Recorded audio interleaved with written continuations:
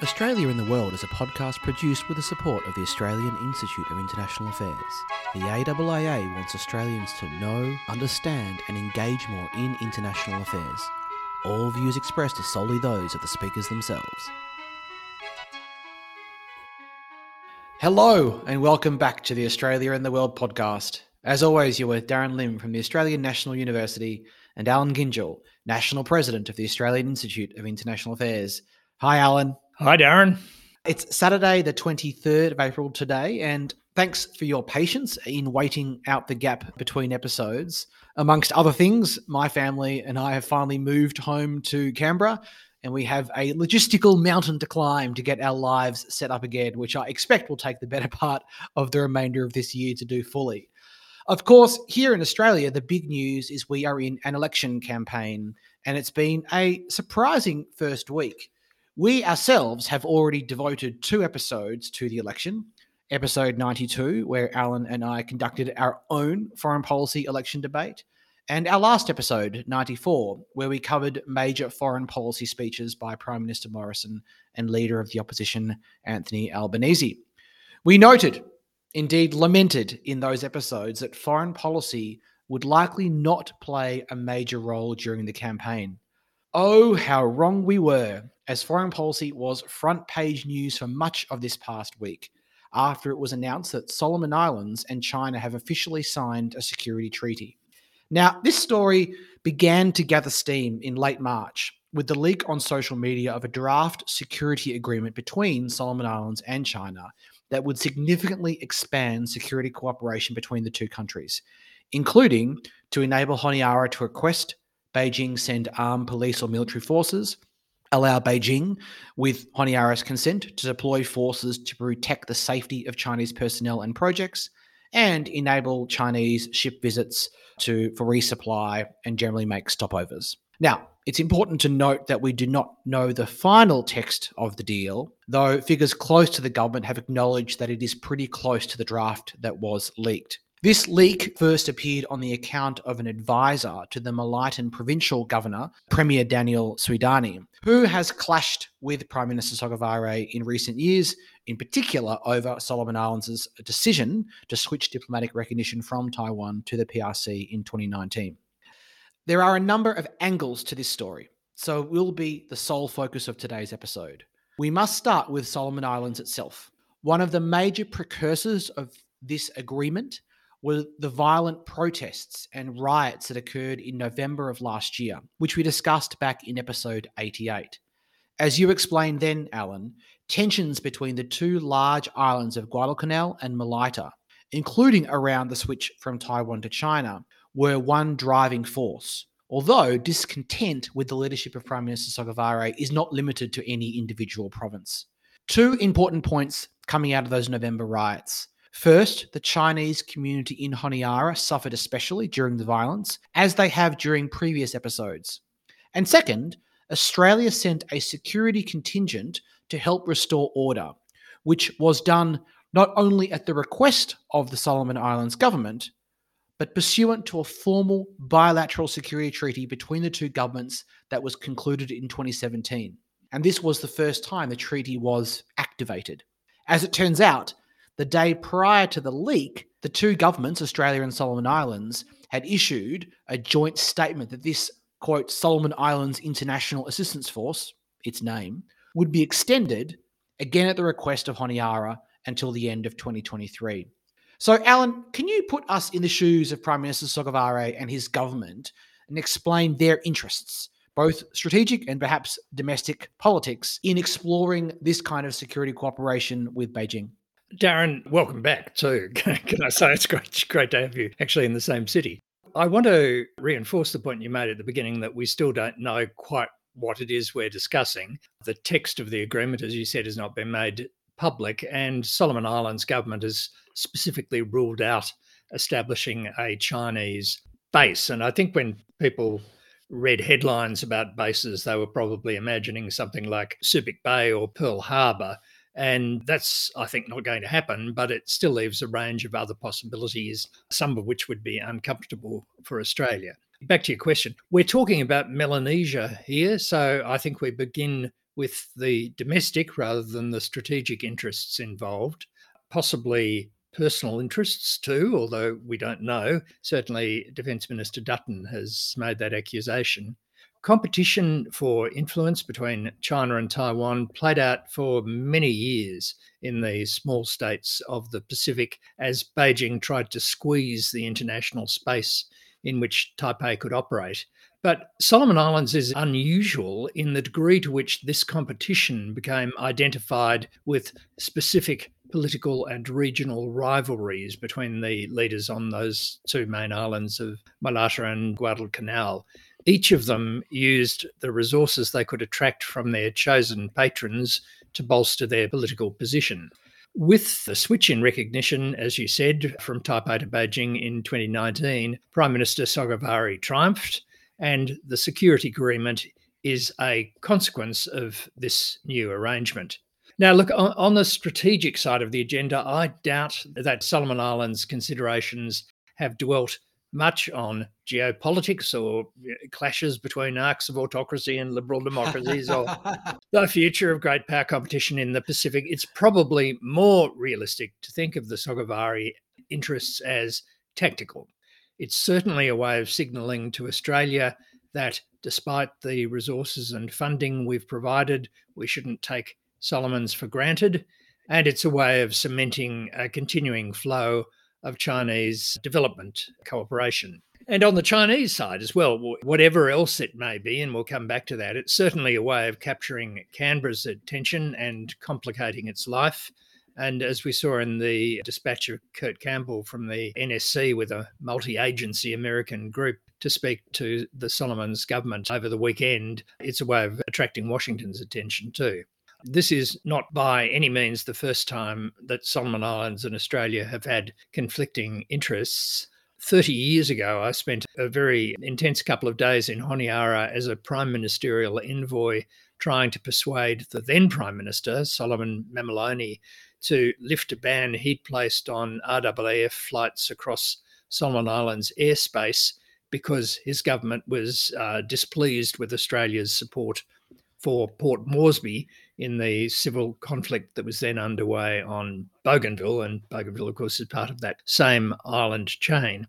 I didn't think then, and I don't think now, that there is any interest on the part of the government in Honiara in forcing a profound or permanent breach with Australia. The consequences would be too significant for that, but it is a way of signalling a refusal to be taken for granted. As I understand it, there are two justifications given.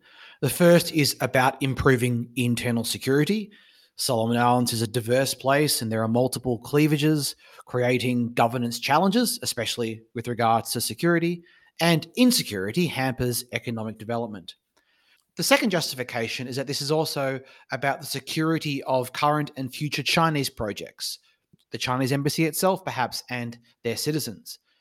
Both these motivations raise immediate questions. First is the significant Australian assistance, which is explicitly about bolstering internal security, including training and actual boots on the ground. Is that insufficient? Has it been deemed insufficient? Have the Australians refused specific requests to do more? One former Prime Minister, Danny Phillip, claimed just a few days ago that a senior Australian diplomat had told the Solomon Islands government during the riots last year that Australia's presence was not to protect Chinese interests. The High Commissioner said this was not correct and pointed out that Australian security personnel are under the command of the Royal Solomon Islands Police Force. Another query is, were there implied threats made by the Chinese to reduce or withdraw their engagement because of security concerns? And even if this concern was raised by Beijing, were other alternatives short of this major decision explored? So from my vantage point, neither of these explanations gets us there. As you foreshadowed, Alan, this makes one look to domestic politics, and perhaps not the question of public insecurity, but insecurity of the government itself, and the possibility that what the government is looking for is the ability to respond to threats posed to its political legitimacy. But look, before we get to the politics, let's turn to the agreement itself. again with the caveat that we only have the leaked draft to go on. A nice piece first published in The Conversation by Joanne Wallace and Czeslaw Tubowitz of the University of Adelaide points to various red flags, including the purposes in which Chinese forces could be deployed are vague. It's unclear how much operational authority Solomon Islands would retain once it gives its initial consent to a deployment. There are questions of jurisdiction and privilege and immunity that are to be negotiated separately. And there are fairly strict confidentiality clauses, though given that status of forces agreements are politically sensitive documents, I'm not sure how much of a departure this is from standard practice. Alan, what types of arguments would you have made to Honiara to question the merits of this agreement? I'm pretty sure these would be the same arguments that have been put by diplomats in Honiara and the officials we've sent in. They would be, compare this with the Australian security agreement. If the Chinese don't want it to be public, why is that? What control will the Solomons government have over the actions and behaviour of Chinese deployed under any arrangement? Is it more in your interests or Beijing's, I would ask? What does this mean for the rest of the region? Chinese economic involvement is entirely a matter for the Solomons, but the idea that this has to be supported by force in some circumstances sounds deeply imperialist. So that's where I'd begin. To me, what is crucial is that the internal security of a country is probably the most fundamental function of governance. And how you do it will authentically represent the nature of your politics and political institutions. This means if Solomon Islands police forces are receiving training from Chinese counterparts, and for that matter, working alongside Chinese boots on the ground in security operations, it seems inevitable that the nature of the Chinese system and practices will find its way in and therefore affect the way local law enforcement does their jobs. And we don't need to look any further than the way in which the agreement was negotiated in secret without public debate, lawmakers kept in the dark, and a lack of notification to other international partners to see, I would argue, Chinese methods already shaping the way Solomon Islands government is acting. And you could add to this assessments that the media environment has deteriorated since the recognition switch in 2019, including harassment of journalists, though the government denies that there are any restrictions on media freedom. And this is why I think the reaction of the Solomon Islands political system will be crucial. Will there be a backlash? And how much of a corrective can that be to the problematic processes through which this agreement came into being and its future implications for Solomon Islands sovereignty? In short, will Sogavare face real political costs for doing this? And if you follow the logic of political survival above all, you can get to some pretty dark places. And here is my fear. In China, there is no difference between the security of the Chinese Communist Party and the security of the state. They are one and the same thing. And I worry that a Solomon Islands government or an individual leader, whether it's Sogavare or a future successor, will make a similar calculation, that political threats to their leadership become grounds to call in Chinese forces or simply just make the threat to do so as a way of deploying political power and quell opposition. Now, it's not clear that Beijing would want to put itself in this situation. It's typically reluctant to get involved in these matters, but the possibility is there. And consider the criticism from the Malayan governor, Swidani, that Australia's intervention last year, which was designed to restore law and order, was wrong because it legitimised and supported Sogavare's rule in the face of legitimate democratic opposition. And I'm 100% confident that Australia will have done everything we possibly can to maintain our utter neutrality, to focus on returning order in a manner consistent with the rule of law. I'm less confident that in similar circumstances, Chinese forces would try as hard as us to walk that line because that's just not part of their political DNA. And so it's thus not that hard for me to imagine a scenario where a Solomon Islands leader makes a politically controversial and perhaps unconstitutional decision that sparks widespread protests and perhaps violence. Australia is asked for help, but we are reluctant because we are worried about being seen to support that decision. Would Beijing then step in to fill the void?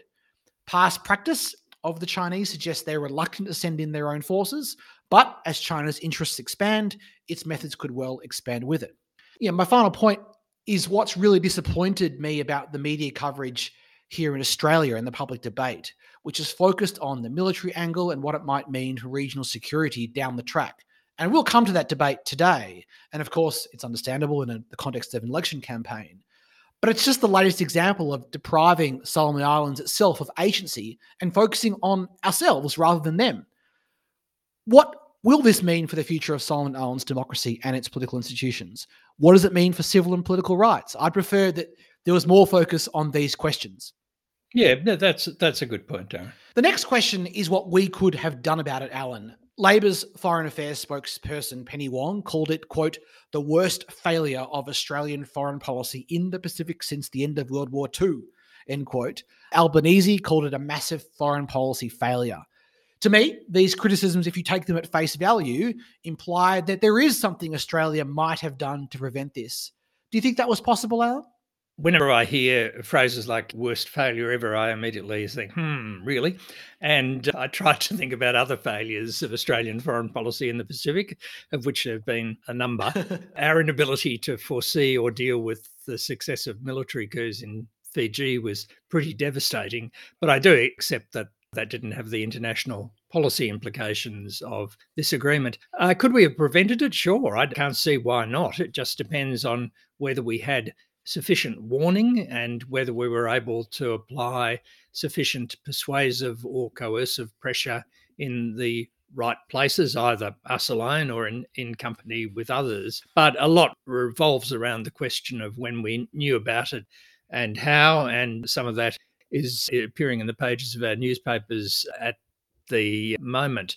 Look, one problem when we talk about pressure is the absence of any lines of contact between Canberra and Beijing at the moment, which might have enabled us to apply pressure there as well. Now, the response to that will be, that wouldn't have mattered at all because China would just have ignored it.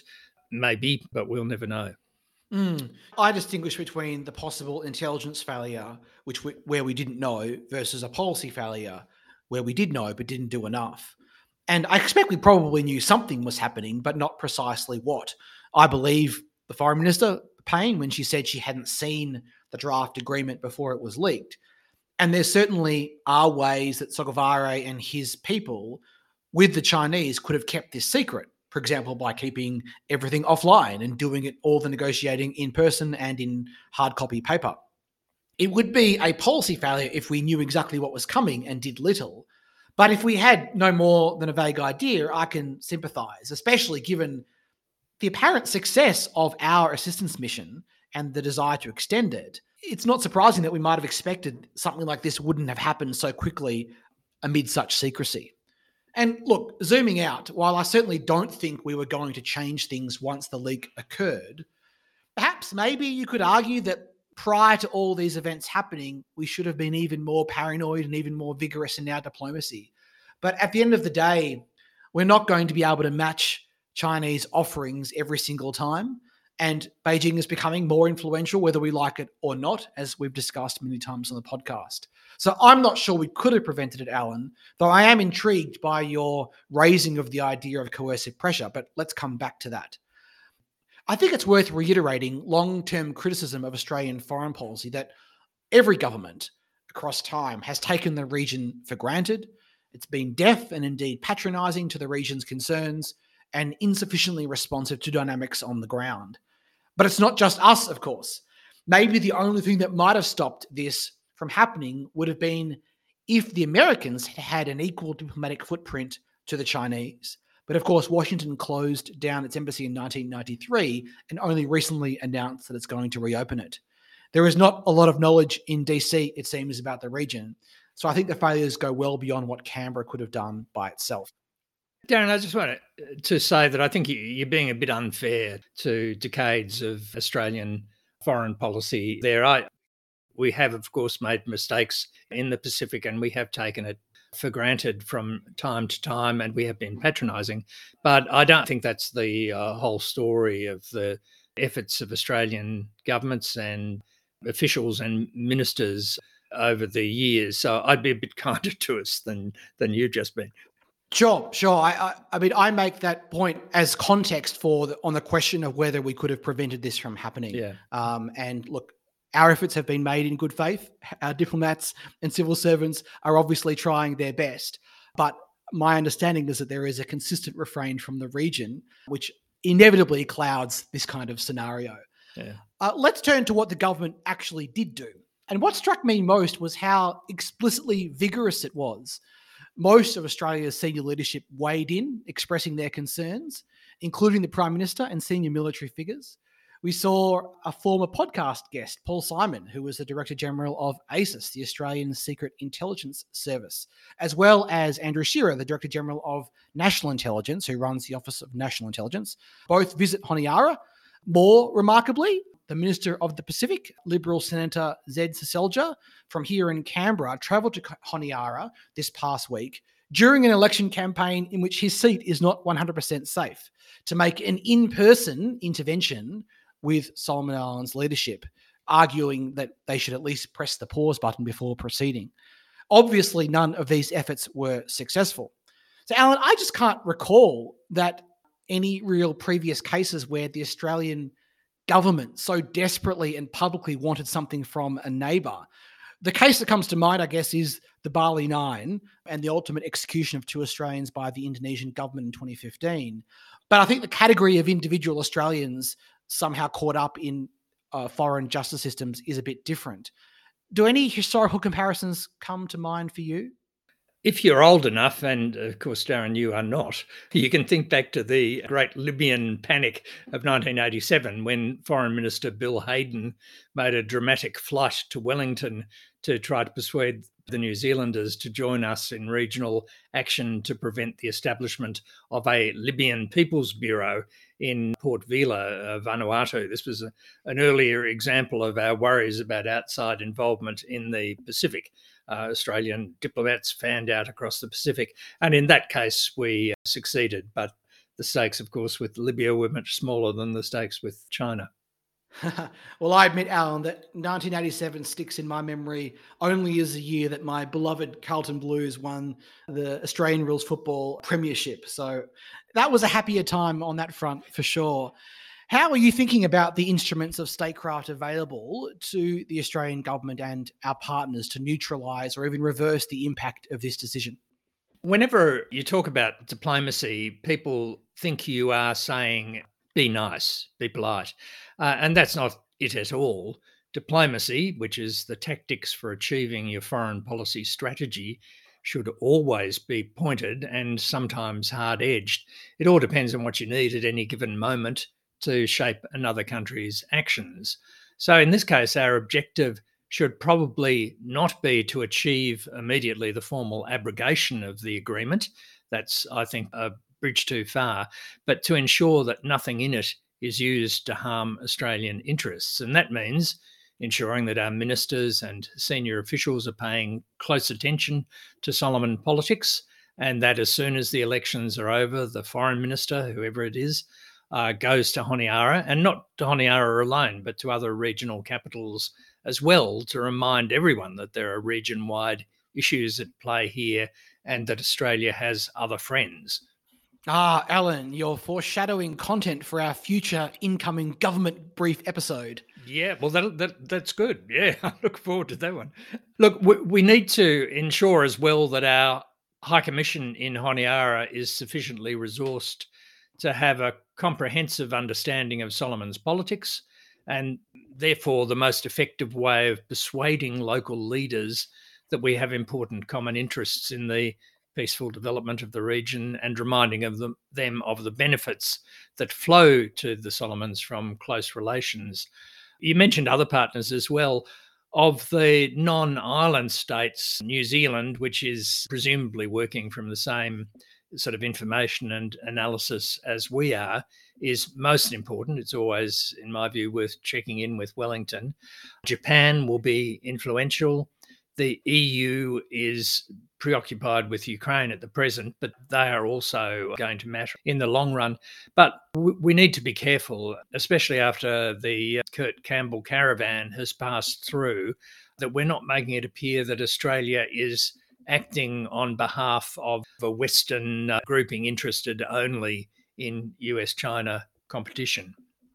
I endorse all of that, Alan, but I'm going to double down on my criticism here that you called me out on a few moments ago, which is, again, not of our diplomats, but of Australia's political class, because these solutions are the ones that have long been on the table, and they start with a shift in mindset.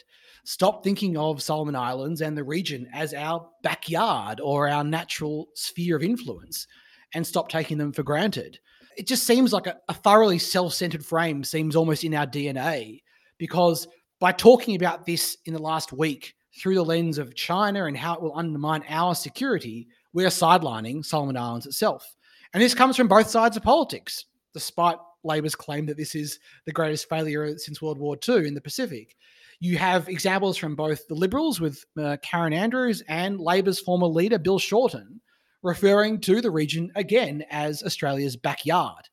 And then you have the Prime Minister himself, who on the 20th of April at a press conference said, quote, "The real risk, I think, is being exposed. The risk of China seeking to interfere within our region. I have known about and have been taking strong action about it. I was the one who stood up and called out China on the pandemic. I was the one who called out their interference," end quote. We might think of this as interference, but is that how Solomon Islands sees it? Might they not see it as Beijing being responsive to their interests and them, Solomon Islands, taking positive action in their own interests, as Morrison himself would say, to increase their security? I worry it's being seen as patronising and just a continuation of everything that's wrong with our policy stance. And look, if you look at the high-level attention flocking to Honiara following this decision, Kurt Campbell, as you've mentioned, a Japanese vice foreign minister is going, Senator Seselja, etc. It really might be strengthening Pacific views that we only care about them really when China does. Could this then paradoxically give others a reason to court more attention from China? It obviously wouldn't be the first time that a developing country gets American, Australian, Japanese, Taiwanese dollars by flirting with the Chinese money. Look, these are small countries trying to do the very best they can for their people and sometimes themselves. Why wouldn't they go to the highest bidder? But look, putting my political scientist hat back on, the calculation I make is that for this deal to fail, it needs to impose costs greater than its benefits. You flagged the possibility, Alan, of Australia using coercive pressure. But to me, that seems like it would be hard to do. What would be the cost-imposing threats that we could make that would work? And after all, aren't we the ones loudly supporting a region free of coercion? You know my views on coercion, Darren. Coercion exists in every relationship, whether it's between a parent and her 4-year-old child or states in the international system. It's impossible to be free of it. In the case of governments, it's the easiest way for them to achieve their ends at minimum cost to themselves. It's inbuilt into our relationships. In this case, coercive pressure would be the unspoken, largely unspoken, but hinted at, threat that, pressed too hard, Australia might pull out of its support for the Solomons in ways that would harm the political interests of its current government. And that may be possible. It would be a complicated calculation that we would need real experts to help us with. I think part of the costs need to come from the political backlash at home, as I've already mentioned, but also I think part will need to come from the region itself. We really need to see widespread disapproval from other Pacific Island nations that this decision is outside the bounds of acceptable behaviour. Another reason, I suppose, for the foreign minister of the next government to make that regional trip you suggested, Alan, and to talk to the other leaders, hear what they think, engage with them on the risks they see in this deal, and really letting them lead in the response. Look, let's finish off by thinking about the strategic implications, although if you've been following Australian media for the past few days, you've probably got your fill of that. The Australian Strategic Policy Institute Executive Director, Peter Jennings, told the Sydney Morning Herald that Chinese ships and aircraft were likely to arrive in Solomons within weeks because the deal would absolutely, in his words, lead to a military base.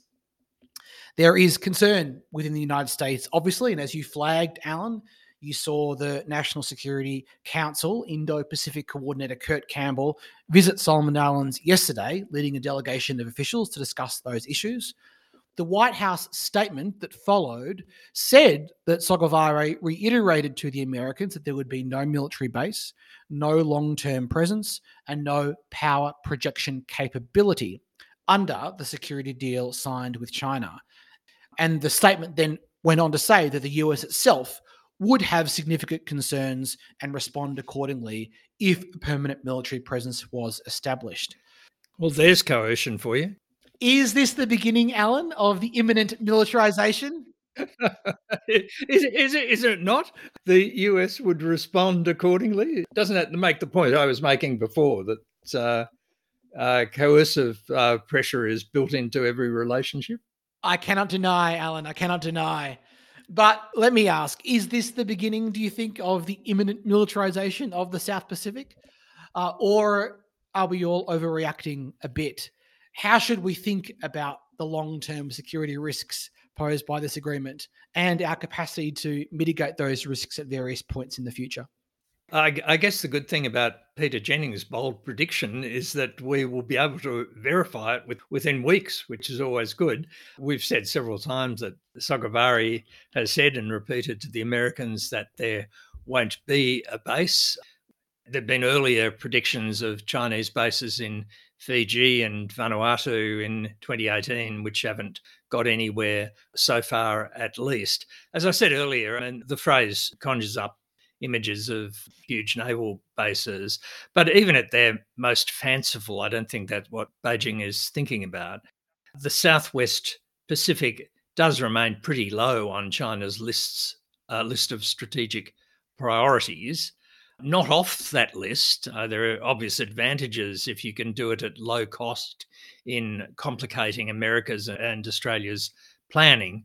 But China's main game is always going to be North Asia, the South China Sea, Southeast Asia, Central Asia. So keeping a cool head, understanding the long game, engaging diplomatically as well as militarily is going to be critical for us. The old order has passed and a new one is being shaped. Acknowledging it's not my field of expertise, it does seem implausible to me that moves could be made coming out of this agreement that would significantly alter the on-water balance of power in this immediate region. But at the same time, it is a strategically significant location. There is a reason a major battle was fought there in World War II. And so if you're worried about what might happen 20 or 30 years from now, I suppose there is an argument that the time to head that off is before it gets going and develops momentum. But that sort of depends on whether we could have done anything in the short term to stop this. I'm skeptical that anything will happen in the short to medium term or even somewhat into the long term that will affect Washington's calculus. But I do accept the point made by ADF figures this week that would give China the scope to make our lives a bit more difficult here in Australia, for example, in terms of surveillance. But I wonder whether we might just have to live with that because we have not demonstrated that we have the power or the influence to extinguish these risks entirely. So I hope, and to reiterate points I've already made, that this is a wake-up call to spark a substantive shift in how we engage with the region. In this case, it means the focus has to be on helping Solomon Islands, exploring the implications of this agreement for them themselves and their democracy and their institutions, and then working with the region to realize its vision for security and prosperity rather than thinking about it as our backyard. Anyway, Alan, let's wrap up with our final segment, reading, listening, and watching. What do you have for us this week? Okay, I've added another Substack to my growing list. Comment is Freed, which gives us the writing about contemporary developments from Sir Lawrence Freedman and his son, Sam Freedman, who's an education specialist and writes about British politics. If there was ever a person who epitomises the phrase the great and the good, surely Laurie Freedman, emeritus professor of war studies at King's College London, covered in decorations, literally wrote the book about strategy, key member of the Chilcot inquiry into how Britain got into the Iraq War. So it's great that he's delivering regular and unfailingly insightful commentary on what's happening in Ukraine in particular. So I recommend that. Terrific. My recommendation is a relatively short piece by Bruno Macheche called A War of World Building in the City Journal. I'll post the link. I've recommended pieces from the former Portuguese politician and Harvard PhD before, but I should also say I've unfollowed him on Twitter because I find his tweets very often frustrating and outright wrong. But this piece is one of the most thought-provoking I've read on the question of international order and the future of international order. I won't say any more except to give it my highest recommendation. And I do wonder whether the price of coming up with some of the most engaging and interesting insights is also being as wrong, equally wrong at other times. So food for thought. Happily, Darren, that's not the case with us and this podcast at all. Indeed, Alan. And on that note, that's all for today's episode of Australia in the World. We thank Annabelle Howard for research and audio editing today. And thanks also to Rory Stedding for composing our theme music. We will talk to you again soon.